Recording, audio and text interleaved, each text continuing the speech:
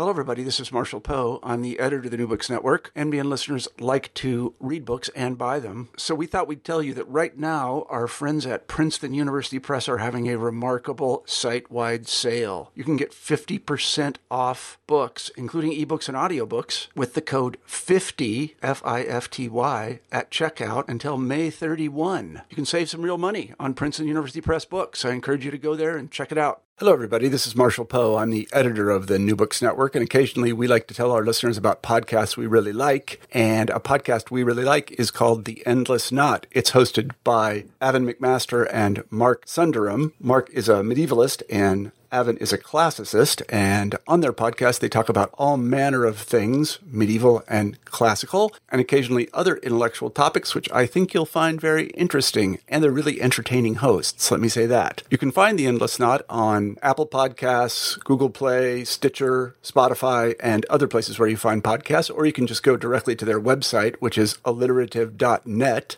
That's alliterative.net, and you can download episodes there. The episode you're about to listen to is from The Endless Knot, and I hope you find it entertaining. Thanks very much.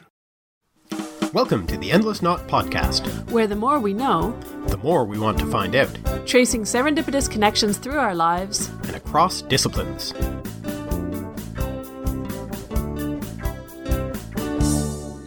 Hi, I'm Avon. And I'm Mark. And today we're going to be speaking with Winston Black about the Middle Ages. But first, a couple of administrative things. First, we want to say a great big thank you to our newest Patreon supporters, Gabby Sobral, Felipe Platek, Nash Mahoney, Sig TM, and Klaus Jensen. Thanks all. If you'd like to join them in helping to support us, you can go to patreon.com/endlessknot or alliterative. I really have to figure this out someday. Anyway, just search for The Endless Knot. You'll find us. We really appreciate all of our supporters very, very much. Next, we have some exciting news about an event in October. The conference that we went to last year, the Sound Education Conference, is happening again. It's in Boston the week of just before Canadian Thanksgiving, in fact. Slightly inconveniently, but that's okay. From October 9th through 12th, there are events happening. And once again, I'm organizing a linguistics panel with a bunch of great people on it. Ray Belli of Words for Granted, who you may well listen to already, but if you don't, you really should. And he was on he was on our podcast, so you may remember that episode. Also, the wonderful Helen Zaltzman of the Illusionist podcast. Another one you should be listening to. We have views about what you should listen to. You know that. Carrie Gillen of the Vocal Fries. Another podcast that we had on as guests here. And also Gretchen McCulloch of Lingthusiasm, who also, you may already be aware, has a new book out that we've talked about before, I believe. I can't remember now, but anyway, I've certainly been reading it and talking about it. Reading it and talking about in it real life. And posting about it on Twitter. But the new book is Because Internet, and it's all about the linguistics of online language. So what a great panel. Yeah, so that panel will be on the Friday. I'm also convening a couple of panels. One I'll moderate when I'm not actually on. I just put it together. One is on using podcasts as assignments in the classroom, and the other is on the intersection of audio, recording or podcasts and academic careers, and how they help or potentially harm academic careers. So those ones will be also on the Friday. And then there's going to be on the Saturday a bunch of talks by podcasters. So that's if you're a podcast listener and would like to come and hear some of your favorite podcasters, the Saturday event is probably the biggest draw. You can purchase tickets for individual days. You can also purchase tickets for individual sessions if you want, for just one session, if there's something you really want to go attend. Absolutely. So the website for that is soundeducation.fm. Has all the information there, the speakers, a page for buying tickets, and the places and everything else. As I said, it's in Boston. Some stuff will be at Harvard, some at Boston University, and some at some other locations. There's a couple of evening events going on before and after. Oh, one other person. So the keynote speakers are number of them, but one of them is Helen Zaltzman, and the other is Mike Duncan from the History of Rome and Revolutions. Yes, So who we've also talked to on this podcast. So yes, it is very much hitting our sweet spot in terms of our interests. And we are going to, of course, both be there. Mm-hmm. And we're very much looking forward to it. So if you are going to be near Boston that week or weekend and want to drop by, we'd love to see you. Certainly, if you do attend, do let us know. Absolutely. All right. So turning now to our interview today, we spoke with our friend Winston Black. Mark, can you tell us about it? Yes. Winston is a medieval historian and author of 4 books. He teaches courses in the history of medicine and is currently running a seminar on the Black Death specifically. Winston has his PhD from the Centre for Medieval Studies at the University of Toronto, as do I. Today, we're speaking to him about his new book, The Middle Ages, Facts and Fictions. So without further ado, here is our conversation with Winston. So welcome, Winston. Thank you very much for being with us. Thanks for having me. It's great to be here. We're so pleased to be able to talk about this book. So just to describe it a little bit to the listeners, basically, this is a book that, debunks a lot of popular, persistent myths and misunderstandings about the Middle Ages. So our first question is, how did you come to write it? What's the sort of origin story? Sure, yeah. It really came out of a series of fortunate coincidences and valuable connections. Mm-hmm.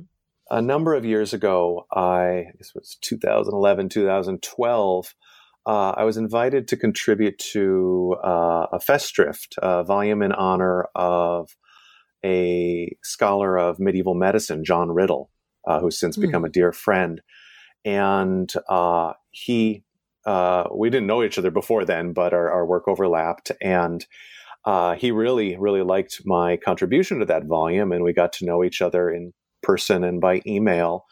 And a few years later, he actually contacted me again about co-writing a textbook with him. He had already done the first edition of a textbook just called A History of the Middle Ages. And usually when you do these textbooks, if you want to keep on doing them, they come out every 6 or so years. Depends on the press. And he's getting on in years. And he said he really needed some help cleaning it up, getting the scholarship up to date. And anyway, he asked me to co-write the second edition with him. And that came out in 2016.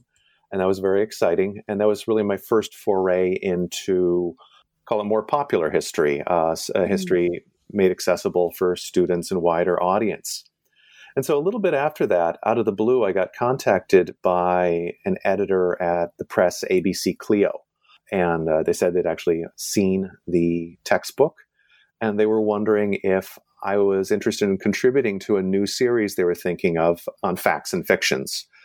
They had one volume lined up already just on Vikings. That's why there's no Vikings in my book. I wanted to do Vikings, but there's an entire Vikings volume. Right. And so, yeah, I worked on that over the next year and a half or so. And it eventually, came out this last summer. One of the questions we were going to ask you are you may still, but is about unexpected connections and felicitous coincidences, and I guess there's one already, right? Definitely, yeah. You got to use who you know, and so it was great to have these connections here. And it's great to be able to move from the scholarly to the sort of more popular. That's not always the easiest transition. No, it's a very different kind of writing, very different kind of research and audience. So, I mean, obviously this opportunity came up kind of unexpectedly, but why do you think this book, and I guess this whole series, perhaps, why now? Why is this particularly relevant at this moment? And there's been myths about the Middle Ages for as long as we've called them the Middle Ages. Sure. Why is it a particularly sort of useful or necessary to debunk them now? Oh yeah, absolutely. It's always been necessary, I feel. I mean, I've been teaching medieval history since 2007, and it's always been at first just fun to see students coming in with misconceptions, and we fix them in class, and that's just part of teaching. But it really seems, you could say in the last 20 years, but even more so the last 10 years, the Middle Ages, especially popular mythical version of the Middle Ages, has become especially dangerous as it's become embraced by more radicalized groups really around the world. I'm more concerned about North America, but it's certainly in Europe and in the Middle East. People want to embrace a vision of the medieval past that can support their view of the present, or the present that they want. And this is especially problematic, of course, with the Crusades. I bring up in the introduction of my book, and a lot of people know about, the listeners will know about this, but the infamous incident when, right after the attacks on 9/11, President Bush called America's act of vengeance a crusade, and bringing up this medieval language of a righteous war. But of course, when we're in the context of still a predominantly Christian nation fighting against a explicitly Islamic group, invoking the Crusades was very bad optics. And of course, not just medieval historians, but almost anybody informed about the past immediately called out Bush at that time. But that was just the first of numerous incidences that are becoming more and more common as alt-right groups, neo-Nazi groups, and others are invoking a fictional, all-white, extremely violent past that they want to revive in some cases. Mm-hmm. And so, while I only brought it up really in the introduction of my book, that very serious shadow is kind of looming over the whole work. Mm-hmm. Yeah, they want something that they want to revive, or they want to use the Middle Ages as a to validate or to provide prestige for, or in some way, give some legitimize. That was the word I was looking for, or make respectable. Any of those things, particular versions of the present, as you say. It's being wrong about the past. It might irritate us from a historian's point of view, but in a vacuum doesn't matter. It's what that effect has on the present. It's what you do with that information about the past. And it is striking that this, co-opting of the medieval past comes at a time when, medievalism, in popular culture is also at the forefront. And there are so many, like Game of Thrones, or so many popular conceptions of what a medieval world is like is, so current for a lot of people and they get their sense of, if they're not experts, they get their sense of what the medieval world was like from these fictional accounts. And so they've got these two sources, that are not very reliable. They've got the, Hollywood Middle Ages, and they've got this online self-proclaimed historians. Call it that. Which is not a dig at credentialism. It's a dig at education. Like what are you don't need credentials, but you do need some kind of verification of the facts when you're going to go around talking about the past. Yeah, I mean, everyone knows that, as you say in your introduction, it's not that you're suggesting that people think Monty Python or Game of Thrones is correct. Of course, they all know they're fictions, but nonetheless, the kind of general background or sort of understanding of what the world was like is very heavily informed by that, even if everyone knows that, of course, the facts are not correct. I mean, that's a fun and constant problem on the lighter side of this, the medievalism, medieval fantasy in particular, with the Tolkien and Game of Thrones and so on, or you say Monty Python, where, people watch it, they can say, oh, of course, there's no dragons, and of course, they didn't beat themselves on the head like that, but the rest of the background is correct, right? And a lot of people do think that is somehow right. Like I really go after the TV shows that have the constantly filthy peasants and people, or filthy everyone, and that's just what people expect from a medieval-ish show. People were dirty then, right? It lends authenticity. Yes, it makes it seem like, because it has to be somehow different. That's part of constructing a fictional world, is it has to look different from now. So if things are too much like now, then that means it must be inauthentic. Yeah. And it's that idea of, gritty realism, like literally gritty. Yes. Yeah, that's particularly true in this last, as I think you point that out in one of the chapters, on the one on peasants world, the medieval world was filthy. if you look back at Camelot or something like that from the 50s, they don't have everybody dirty because their Middle Ages is a sort of high fantasy of nobility and chivalry. But it's part of the larger turn towards gritty realism in the last 15, 20 years. Yeah, I really think it began in the 90s. And I pull out the Kevin Costner Robin Hood as starting to turn towards more dirt. And then the dirt's just become overwhelming now, where it's just everyone. Yeah. I mean, yes, okay, more dirt, sure. Like, we have this in the ancient world too. The gleaming white marble of Rome in 50s epic movie is certainly not true either. There's that's not true either. So you have to flip the side and say, okay, so the more dirt there is in Rome, the more realistic. And to some degree, it's true, right? Yeah. You do need the world, like the streets of New York are filthy in their own way. So, you need some kind of lived-in realism to it, but you can push it a little too far. It's like the creators of HBO's Rome, where the whole great intro sequence is nothing but grit and graffiti, and we know that was there, but was it really that dirty? I don't know. So on that note, you've chosen, what is it, 10 or 11? I guess I got one big intro chapter and then 10 other myths. 10 chapter. Yeah. So why those myths? Why you had to select, obviously, a particular number. What was the reasoning behind it? Oh, well, a lot of factors had to come into play. I wanted to, of course, use my own area of expertise, which really is medieval science and medicine. And so readers of the book will see that, parts of it really lean heavily towards that. There's a chapter on the medieval church supposedly suppressing science, one whole chapter on medicine being nothing but superstition, and one whole chapter on the Black Death. And I guess actually there's also the Flat Earth chapter that also has a lot of science. So there I was really playing to my strengths. But I also wanted to make sure there were some of the basic imagery myths, the sort of things we were talking about. When people think Middle Ages, they think, well, dirt. They think Dark Ages. And that was the very first chapter. And then also chapter on peasants never bathing. So trying to pull out some of the basic imagery of what people think of as stereotypical medieval. I wanted to have a few chapters on those. Oh, and I was also just looking at my chapter list here, trying to remember. Knights on horseback. A few chapters were difficult because the myths are things that do exist, but the myth is people blow it massively out of proportion. Yes, people were probably dirty, but we overdo it. Yes, knights on horseback existed, but not nearly as much as movies want us to believe.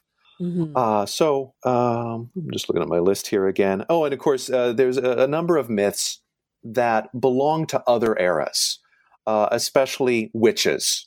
There's this overwhelming tendency to believe that, Middle Ages, they believed in witchcraft and burned witches.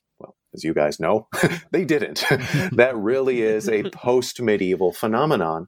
Yeah. And I had to write a fine balance there. Really want my readers to understand, yes, this was a horrific and very real episode where several thousand people, mostly women, were unjustly killed for these false accusations. But it ain't medieval. And so trying to find those threads throughout all the chapters of reminding the readers, some of these things are completely false. Others belong to another era. Others are myths of too much emphasis. It was, I know you asked me to think about also what maybe didn't make it in. And I think if there's no reviews out of this yet, but I bet there will be criticism, and there's bound to be criticism of what I didn't include. So you could almost write 2 books on this topic and 15. still not. They're called history textbooks, right? Yeah. I mean, in a sense, that's So you've got to be selective at some point, right? And about a decade ago, a very similar book came out. It's called "Misconceptions of the Middle Ages," I think is the title. And it's a great book, but that actually has over 30 chapters. Each one is only about 4 pages, and each one's written by a different person. So they could really hit everything under the sun. I really was given a limit of 10, 11 chapters, and they needed to be longer and have more material and a deeper exploration of how and why these myths came about. it really hurt. Like I wanted a chapter about myths about women, because there's so many preconceptions about, women had no power in the Middle Ages, women weren't allowed to leave the home, and more graphic ones that you get, of course, from Game of Thrones, the idea of constant rape as being a normal part of medieval culture. This is a chapter I really wanted to include, but a goal I had for each chapter was I needed to balance out the primary sources. And that's one of the things that makes this book different from any other book on historical myths. And that's how ABC-CLIO is pitching this series.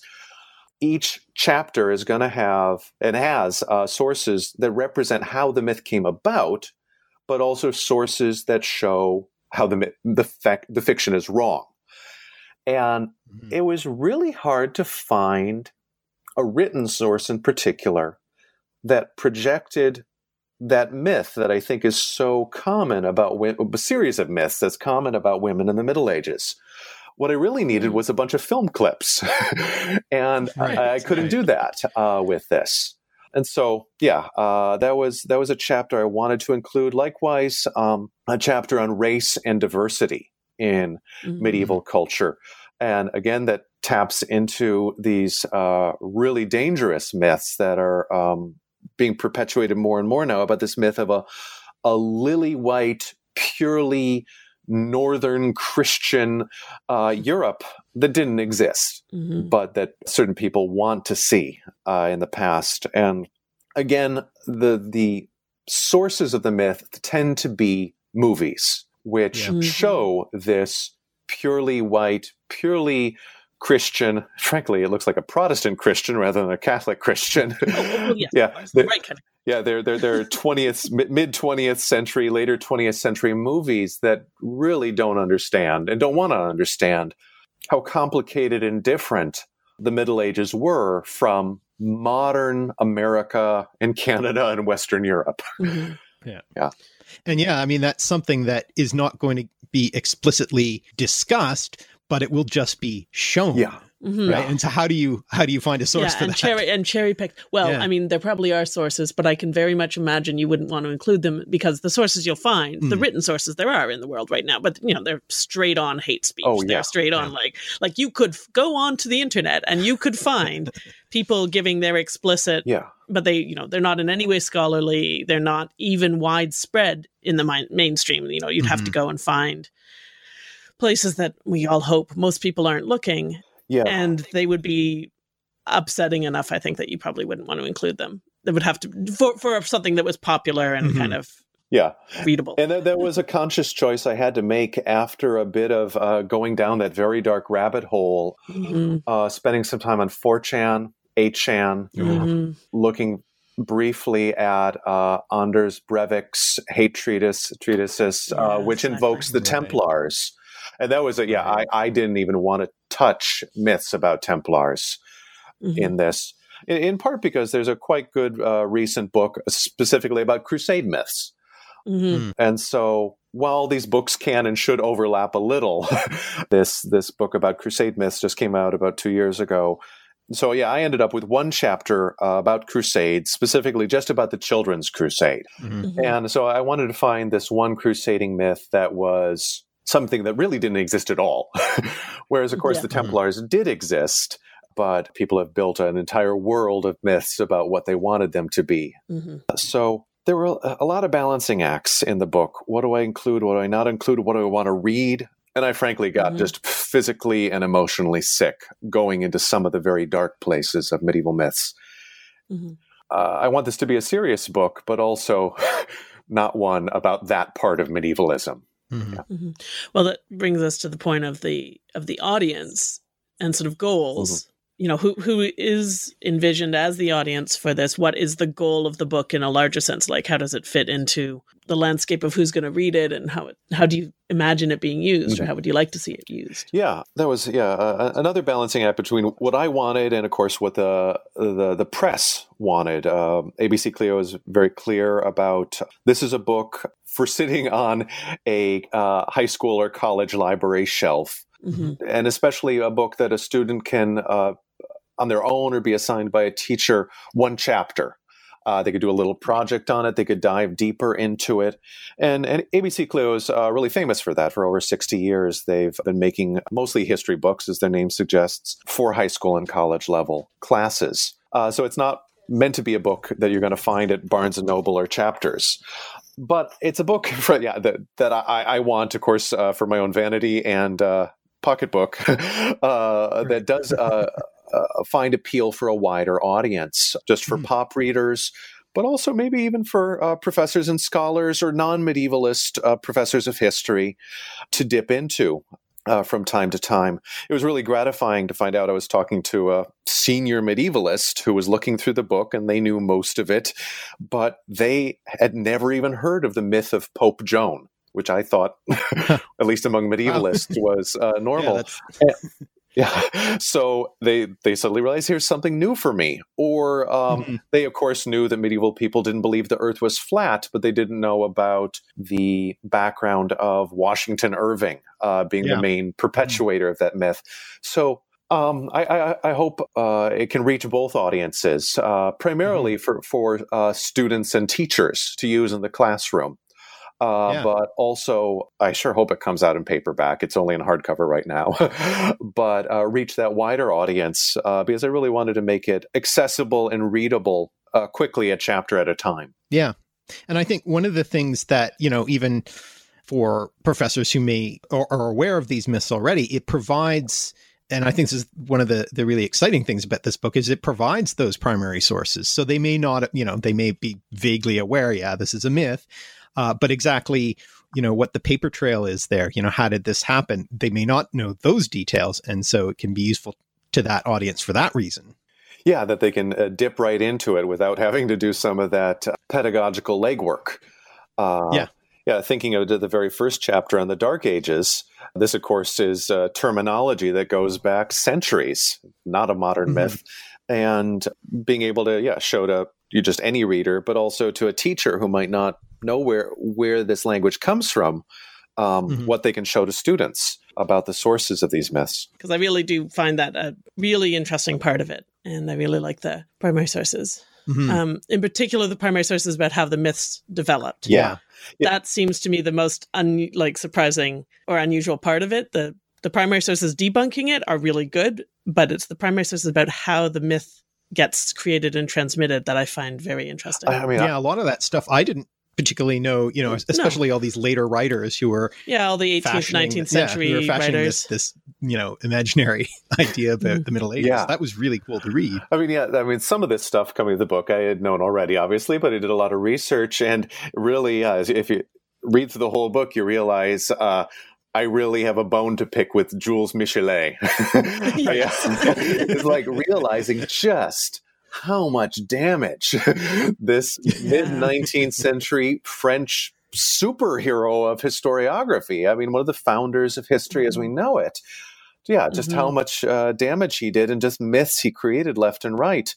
But there are much more recent people that I go after as well. But I of course, found that myth hunting to be the most interesting part in some ways. And I think it's turning into another career for me. I've got several more projects planned, which follow along these lines of, I never thought I'd be doing it, but of medievalism, the shaping of the semi-mythical Middle Ages, especially in the last 200 years. That's what's really interesting me. And it's turning into several other projects. That's interesting. When you think about when we were talking about what you chose to leave in and what leave out or not put in, and the reasoning behind not putting in one about myth and about the myths about a white Middle Ages because of how dark it is, and I think that makes perfect sense for having it as a teachable thing in high school. Like what can you put in that's going to be palatable to everybody? That's going to be useful, and I think also, who knows if it will actually who knows how any of this works and how debunking myths actually functions. There's this whole psychology behind it that's very complicated.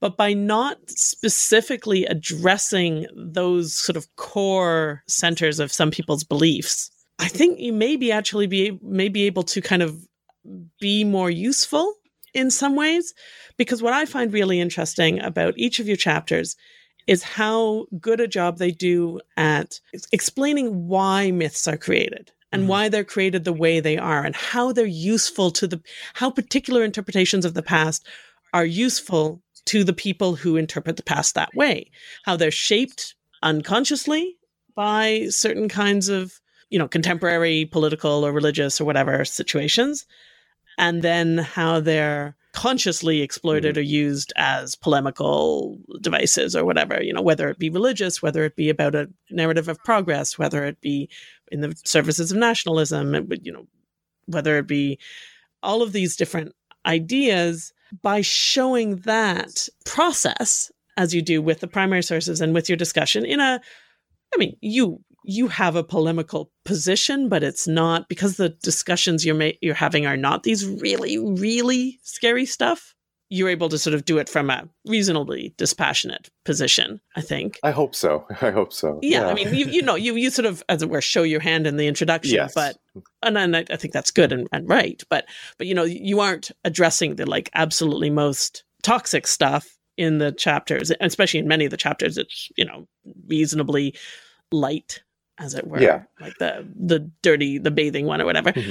But what you're modeling is that kind of critical history and thinking about why would somebody have come up with this story in the first place. And ideally, this is the idealism of the teacher speaking. These things we always hope we're doing. Ideally, that leads people to think about, well, why are other stories out there the way they are? What are the processes that shape the way I think I know about the past? And is it worth me looking into it? Yeah. If a story fits my own narrative too well, is that maybe in itself a sign that I should look more carefully at it because it fits the narrative of the person using it? At least I hope. It seems to me, I really want this series to do something about the ancient world in the same way, because I am very close to assigning one of your chapters to my students just as a model of the method. Wow. Yeah. I would love to, but I'm teetering on the, you always have to make decisions about what you can include, right? Because none of what you're doing, it's all very much in the Middle Ages, as it ought to be. So I'm just trying to sort of think, is there one of these chapters where it overlaps enough with something that the ancient zone? There might be. I suppose the first chapter. It puts the Middle Ages beside the ancient world. No, exactly. So that one might be, but some of the other ones are that the pointed debunking of one story is a nice hook for it. But so anyway, but I really do think as an exercise in historiography, but not labeled that, because that makes it sound really boring. No. Myth busting. Call it myth busting. Yes, exactly. Yeah. Well, I think there are volumes, I don't know if they're out yet, on Rome and Egypt. I will definitely have to look for that. Can't speak to their contents or quality, but they certainly would do a similar thing. But you found me out. I think first, thank you for that praise of the chapters. That means a lot. But obviously, I didn't want to be too modern and polemical, except in the intro, as you saw. And I think most of these chapters, no one will be offended, but they'll start thinking more deeply. Where there of course are people very deeply invested, unfortunately, in Crusade history and continuing that. But I really can't imagine many people being bothered to find out that the Children's Crusade is mostly a myth. And or likewise with the very final one, Ring Around the Rosie. Almost everybody, it seems, grows up with the rhyme and grows up, quote, knowing that it's actually about the Black Death. And it's just a product of later 20th century conspiracy hunting. We love that stuff. And we want to find it in the past. And so I think you're absolutely right that if we can just take all of these less emotive, less immediately politicized aspects of the past, starts building up a new picture of the Middle Ages. Oh, wait, maybe I have to question my preconceptions about women in the past, about race in the past, about increased diversity and greater tolerance in the past than I thought actually existed. So there's a hope. Yeah. And I mean, that's obviously a place for the more directly confronting scholarship and also popular. Like, I think these are all important and useful. You know, if somebody were to come out of this thinking, I really need to know more about other stuff about the Middle Ages, one wants there to be works on those more difficult and emotional topics too. Yeah. But I think there's a place for a sort of entry level thinking about the past and the histories and myths of the past that somebody might be willing to read. Yeah. You know, there's just that, like, pragmatically, you need them to open the book before anything inside it can help. And I think you're right. This is a really great example of the methodology of how to think critically. And since it has, the sources there as well, how to read critically and see, by example, how things went wrong. By people getting the wrong end of the stick from some little comment that was made at one point. Yeah. And the fact that you've got, I don't know if this was part of your balancing act in choosing topics, but you've got myths that come about in a bunch of different ways. As you say, like some of them, like the Children's Crusade, just essentially never happened. Pope Joan didn't exist. But Pope Joan was written about in the Middle Ages, whereas the Children's Crusade wasn't really written about as a Children's Crusade until after the Middle Ages. Those are two different ways the myth develops. Yeah. Versus the, ones, so things that where misreading of the sources is the reason, is one reason, or others where the sources exist and they say things, but they're lying. And how do we know? How do we figure out that they're lying? What gives us that evidence? Like having a bunch of different mechanisms, as it were, for this myth creation and levels of incorrectness. Some of them are like the knights on horseback. Yeah. As you say, that's not untrue. There were knights on horseback. They were valuable and important, and people cared about them. So it's that one's a matter of scale. Like having those different levels, I think, really helps illustrate it too. And with the Flat Earth chapter, how the sort of mythologizing around Columbus as a national role model or whatever, nation building, yes. And how that implies this untruth about the Middle Ages that so there's this very political agenda that produced the myth.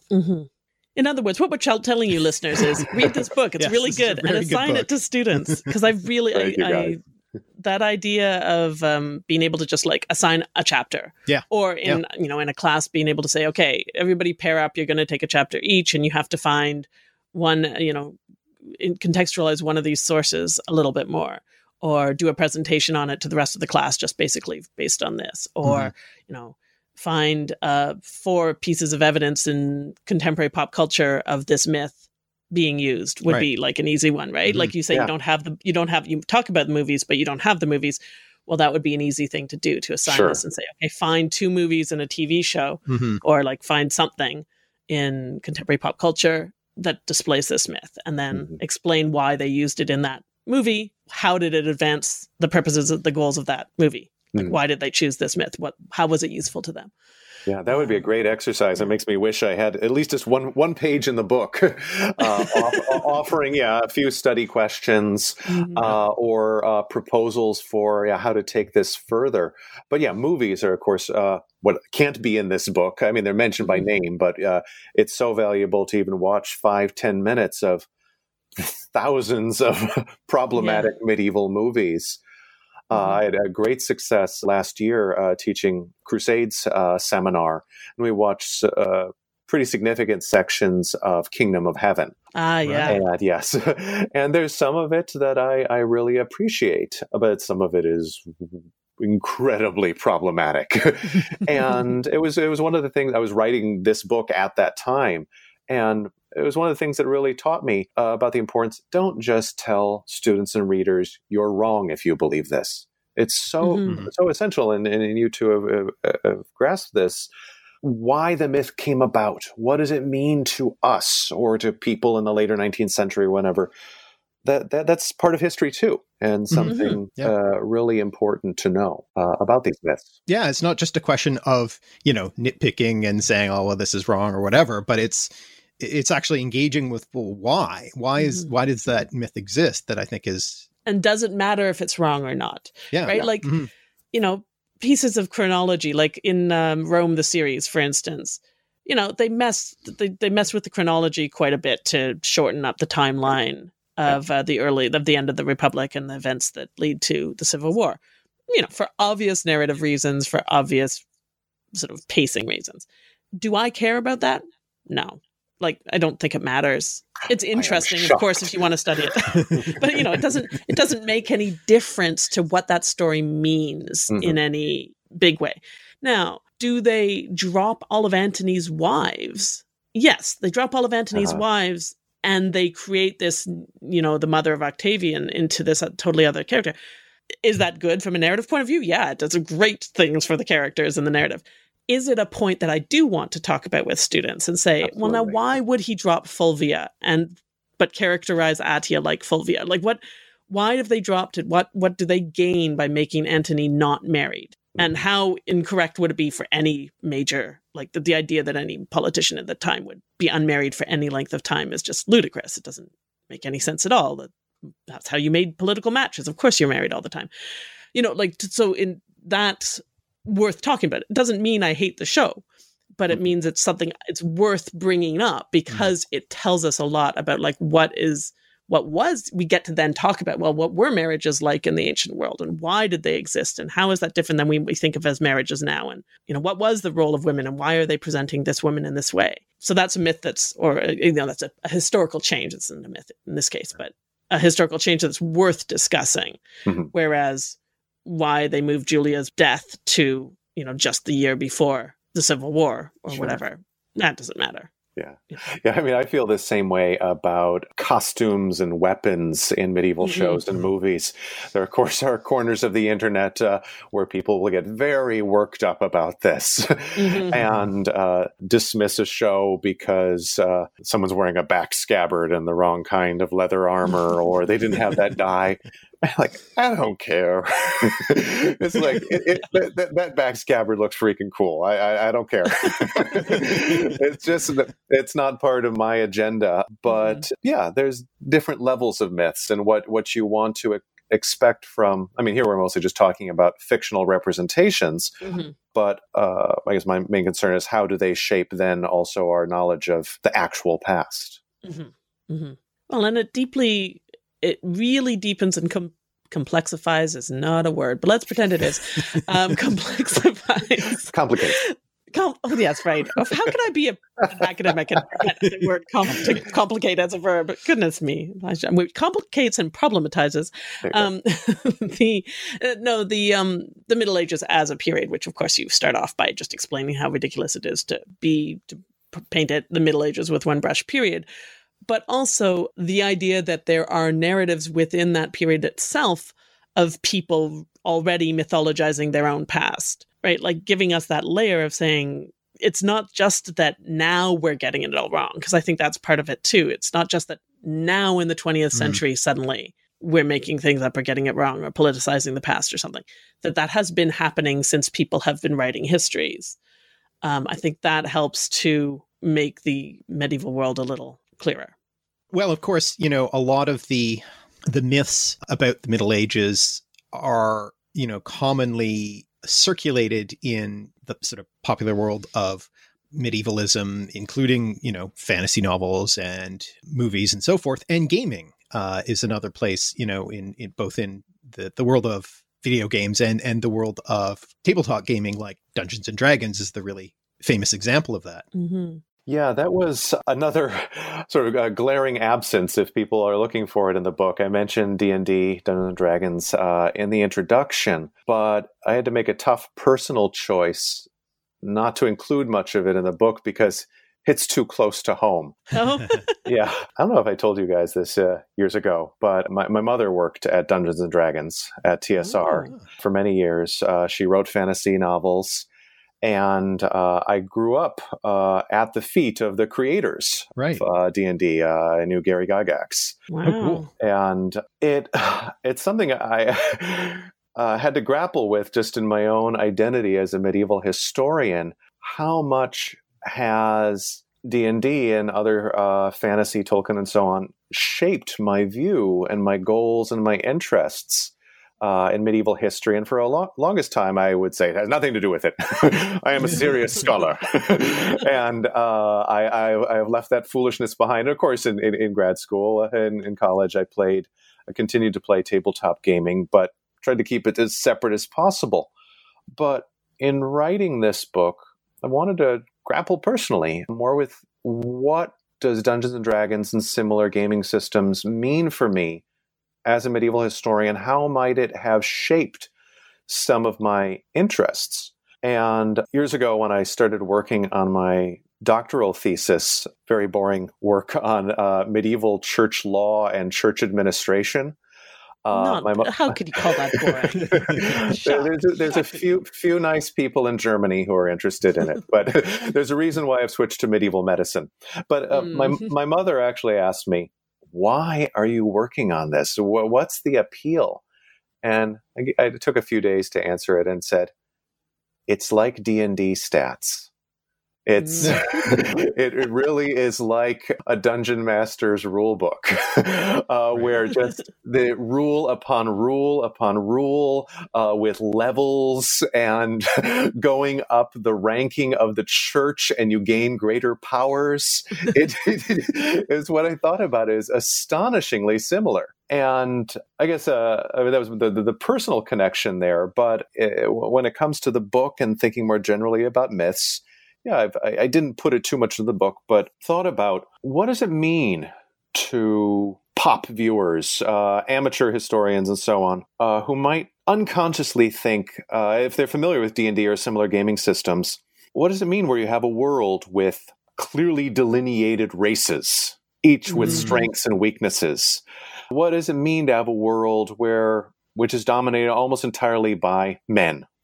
Men playing it, boys playing it, and playing almost entirely male characters. I know that's changed, thankfully, in the last dozen or so years, but growing up in the 80s, it was a boys' world. Mm-hmm. And there's been some serious work done more recently on the difficulties, the legacy of gaming, and especially of Dungeons and Dragons, how it is, as you said, complicated and problematized our view of the medieval past. Mm-hmm. And oversimplified it. Yeah. And again, on a really personal note, my older of two sons is 9, and he's certainly got interested in fantasy and gaming. And just a few days ago, I rolled up my first character with him using the Pathfinder system and not D&D, which kind of hurts me on a personal level, but it's what folks play around here where I'm living now. So, right. But I was thinking if I could do this book over again, I think I would go back and maybe include more tabletop gaming. But as we were talking about earlier, I think the problems and the interests there especially have to do with gender and race, right. Portrayals of women and this fictional notion of races. I'm an orc, I'm an elf, I'm a dwarf, and this is what makes me. There's a dangerous essentialism of races. And I think that can unfortunately be ported to the real world and help support essentialist ideas about what makes this idea that races are real, that they are defined by this or that attribute and stat. And that's very dangerous. And that's, I think, give a plug here for the Pathfinder system. I think D&D more recently has overcome it, but in their publications, they're very careful now to show women not just in ripped bodices, not just as objects to be conquered or saved, and likewise show people, humans of all colors and classes and backgrounds. I think they're aware of some of their difficult legacy. I almost wish when Seeds-wise I did, and I don't know that this would solve all the problems, it probably wouldn't. Yeah. But if originally D&D had separate species, not races, it wouldn't have hurt. Let's just put it that way. I'm not saying that would have solved it all, like different humanoid species being, it would still be essentialist, but like I think we all have pretty much accepted that humans are essentially different than cats. Yeah. And I don't think that's problematic. So, you know, but just by terming it races, it did there's a lot there. There's a lot going on there. Pathfinder tries to get around that, calling it ancestry, rather than race. So, but still, it's still the same thing. Yeah. And you do talk in the book a little bit about video games. Yes. And of course there is that, obviously, first of all, this general mishmash of myths and building all these myths together. And that certainly is a big part of it. But also when you're talking about essentialism, there's nothing like we're playing Age of Empires with the kids right now. Yeah. And well, if you're a Byzantine, here's what you are able to do. And if you're, you can, if you're Teuton, you can do this, and this is what you're best suited to.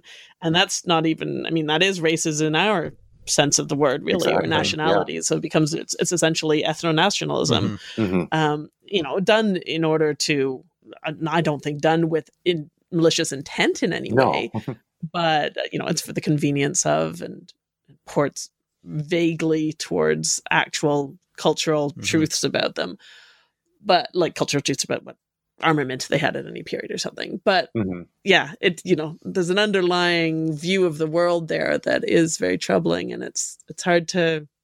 We're playing with our kids, and they're 12 and 8, right? And what point in the fun video gaming night do you stop and say, well, okay, now listen, kids, what I want you to understand here?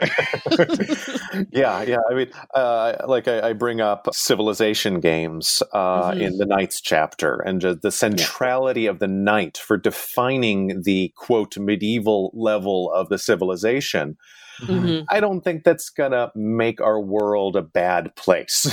Right. But it's not ruining the world, But more seriously, this very problematic, I still play all the time. What am I playing? Civ 5. I haven't bought Civ 6 yet. I don't have much. Yeah, I've heard that it's a mess. We did, and pretty unplayable. we tried it once. We can't. I can't play it.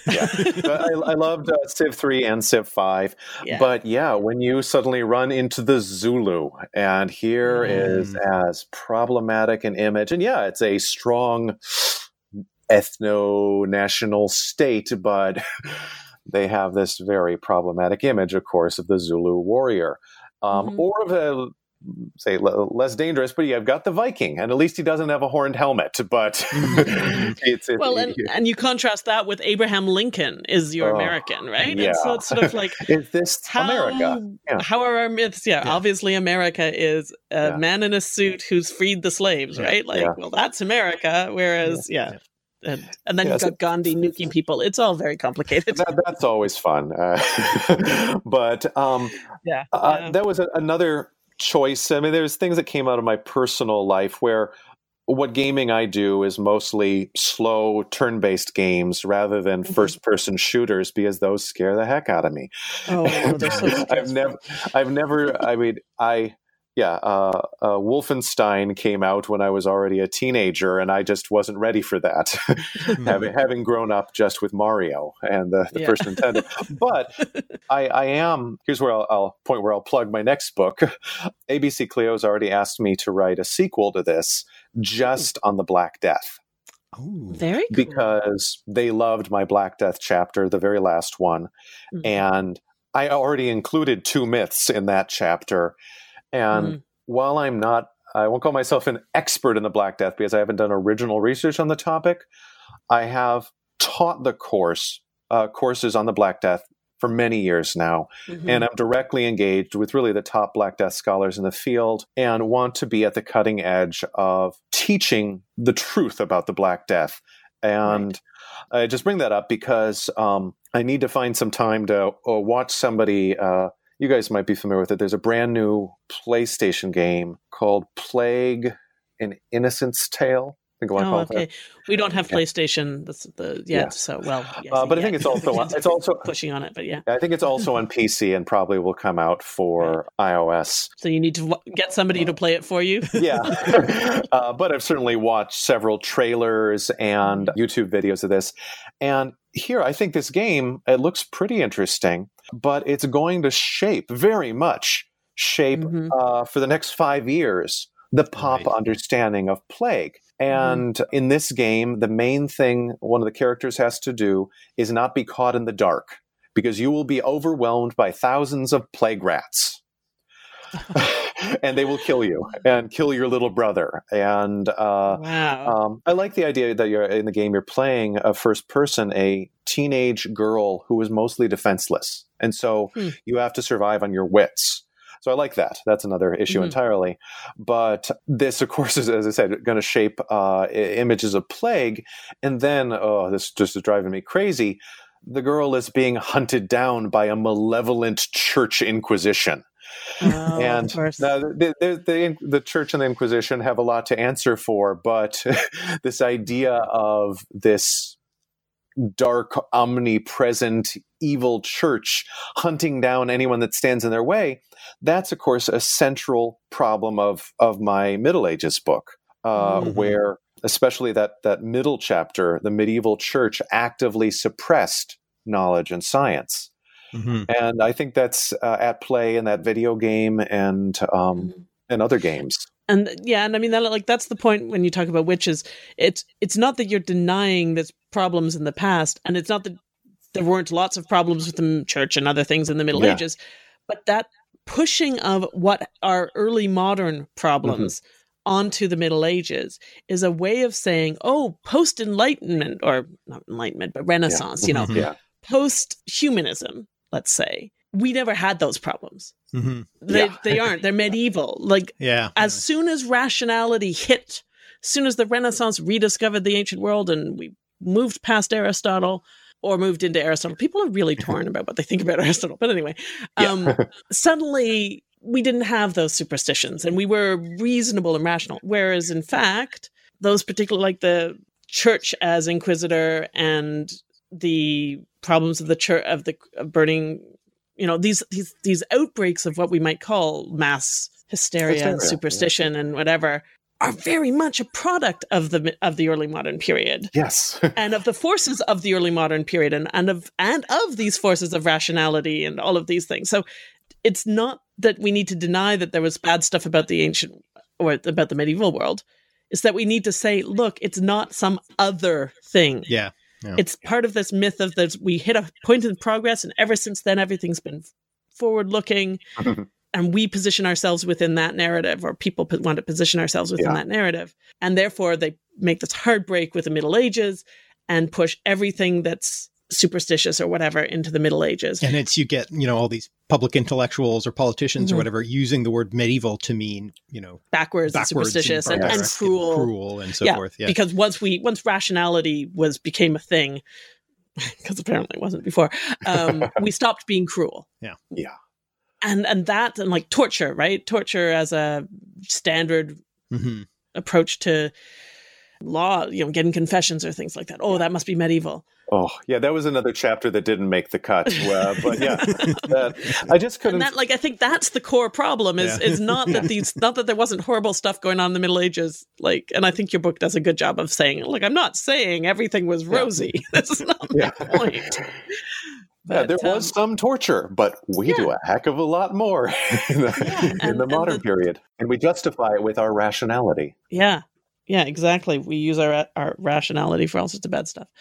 Yeah, no, I think that's really, and video games really are a central place, as you say, right now for shaping public consciousness of a lot of stuff. Even if you don't play them, they still affect that the visuals are there, and there's enough people who are playing them or who are nearby when others play them that they really do affect the way people think.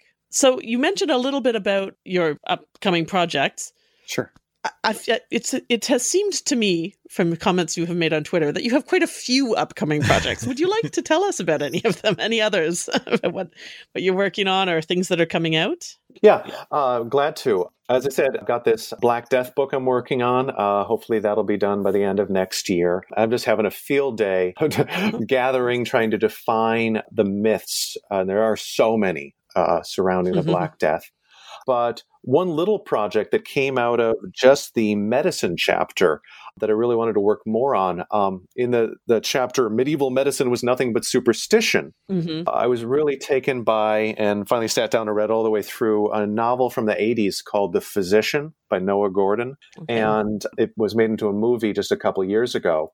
And both are very problematic, but no big surprise here. The movie is much more problematic than the book. Anyway, it's got perpetuates this idea of medieval Europe completely backwards, medieval Islamic world, though, nearly enlightened. And it plays off that duality way too much. And one of the heroes of the book is the real Islamic physician Avicenna, or Ibn Sina. Oh, right. And I just mentioned that character in passing. Sure enough, in the movie, he's played by Ben Kingsley, sort of the all-purpose not quite white person. Yeah, exactly. Yeah. And it's a whole other issue there. But now they sat down and read the book all the way through, watched the movie, thought more deeply about this. I'm writing a chapter for a book will be coming out, I hope, in a couple of years. It's just starting, edited by a different person, Lucy Barnhouse, on medieval medicine in pop culture. Right. And it's tentatively being called Beyond Cadfile.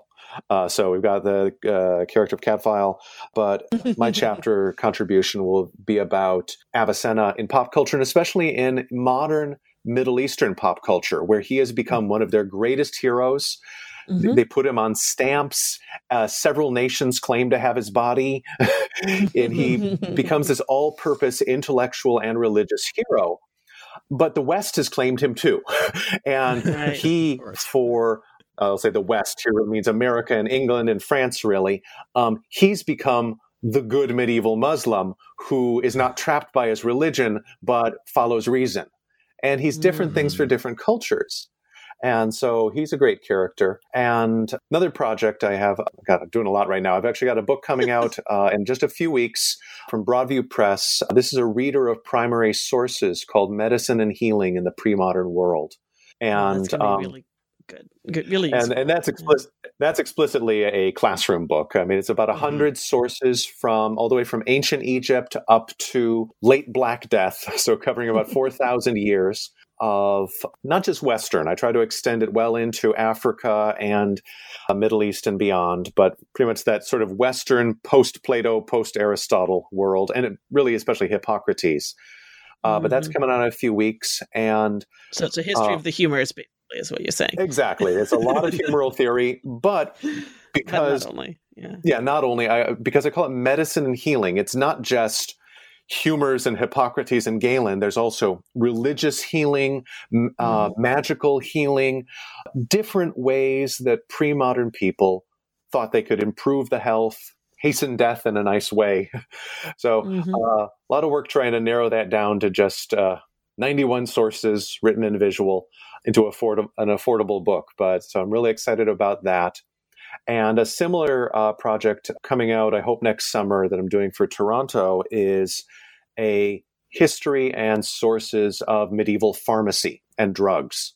And so that's going to have a long essay sort of synthesizing, and this really is my area of expertise, synthesizing how do you study medieval drugs? What was medieval pharmacy? How is it similar and different from modern pharmacy? And again, that's a classroom text. It provides students with selections from medieval texts. I'll be translating all of those myself, providing new translations, and a selection of modern articles from other scholars of the history of pharmacy. So it gives students a handy, we're calling it a case study, a handbook for how do I go about studying medieval drugs and pharmaceuticals. So a lot on my plate. All these projects overlap. Some are obviously more pop audience or high school student level. Others are meant for grad students and scholars for getting a deeper look at some of these subjects that I'm interested in. Fascinating. That's a ton of stuff you're doing. It's making me stressed just listening to you. I love writing. I love research, and so that's great. Well, I mean, the source book for medicine, for instance, could be, that's the sort of thing where I might draw on parts of that for my Sex and the Body in the Ancient World class, for instance, or something like that. Like that sounds like it can be quite useful, even if you didn't use it for an actual course on medicine. Yeah, and I've included significant sections in that on gender, gynecology, childbirth, obstetrics, abortion, issues that you wouldn't find in similar books in the past. This is a medicine reader for the 21st century. Very good. Well, I think on that note, we should probably let you go and get writing, because now I'm just going to feel that anytime I see you on Twitter, I just want to say, no, you have things to write. Go must away. have deadlines. Not that you're an inveterate Twitterer or anything, nothing like me. So, everyone, do check out the book. Again, it's The Middle Ages, Facts and Fictions by Winston Black. It is well worth your time. It is both very entertaining, but also you will learn a whole lot from it. And it is not scolding. I just realized I wanted to say this earlier. It's not scolding or dismissive of people who have these myths. No, and I think that's really crucial. It does not say you're dumb because you think this. It says, hey, there's lots of good reasons why you would think this about the ancient world, because lots of people have tried to tell you it. And I think that's an absolutely important part of the tone. I just forgot I wanted to say that earlier. Good. I was aiming for that. Thank you for saying that. And, I probably should have said at the beginning, but, full disclosure, Winston and I are old grad school companions. So we both were at the Center for Medieval Studies at the University of Toronto. So it was lovely to chat with you again. It was great talking with you guys. I was a little afraid because weren't you my TA? Ooh, I don't even remember now. That was a long time ago. Yeah, the old hierarchy suddenly yes, establishing themselves. He's going to correct my conjugation. Just don't get the Latin wrong. Yes. Oh, you've probably been working much more with Latin sources than Mark has in the last few years. Yeah. Yeah, no, it was really nice to catch up. And yeah, it was great talking with you. And good luck with the next book coming out and with all the other things you're writing, and sharing those as well. And so happy new school year, everyone. And one last thing, if anyone wants to, find you on the internet, how can, and if they're interested in your work, how can they do that? The best place is probably through Twitter. My Twitter handle is @WinstonEBlack. Also go by the nickname Medieval Medicine. And a lot of private stuff there, personal stuff rather, but also a lot on medieval medicine and Black Death and anything else I find interesting. So that's a great place to catch up on what I'm doing lately. Great. Well, thanks again. Okay. And we'll hopefully talk online soon. I'll talk to you soon. For more information on this podcast, check out our website, www.alliterative.net, where you can find links to the videos, blog posts, sources, and credits, and all our contact info. And please check out our Patreon, where you can pledge to support this show and our video project. You can go directly to the videos at youtube.com/alliterative. Our email is on the website, but the easiest way to get in touch with us is Twitter. I'm @Avensarah, AVENSARAH.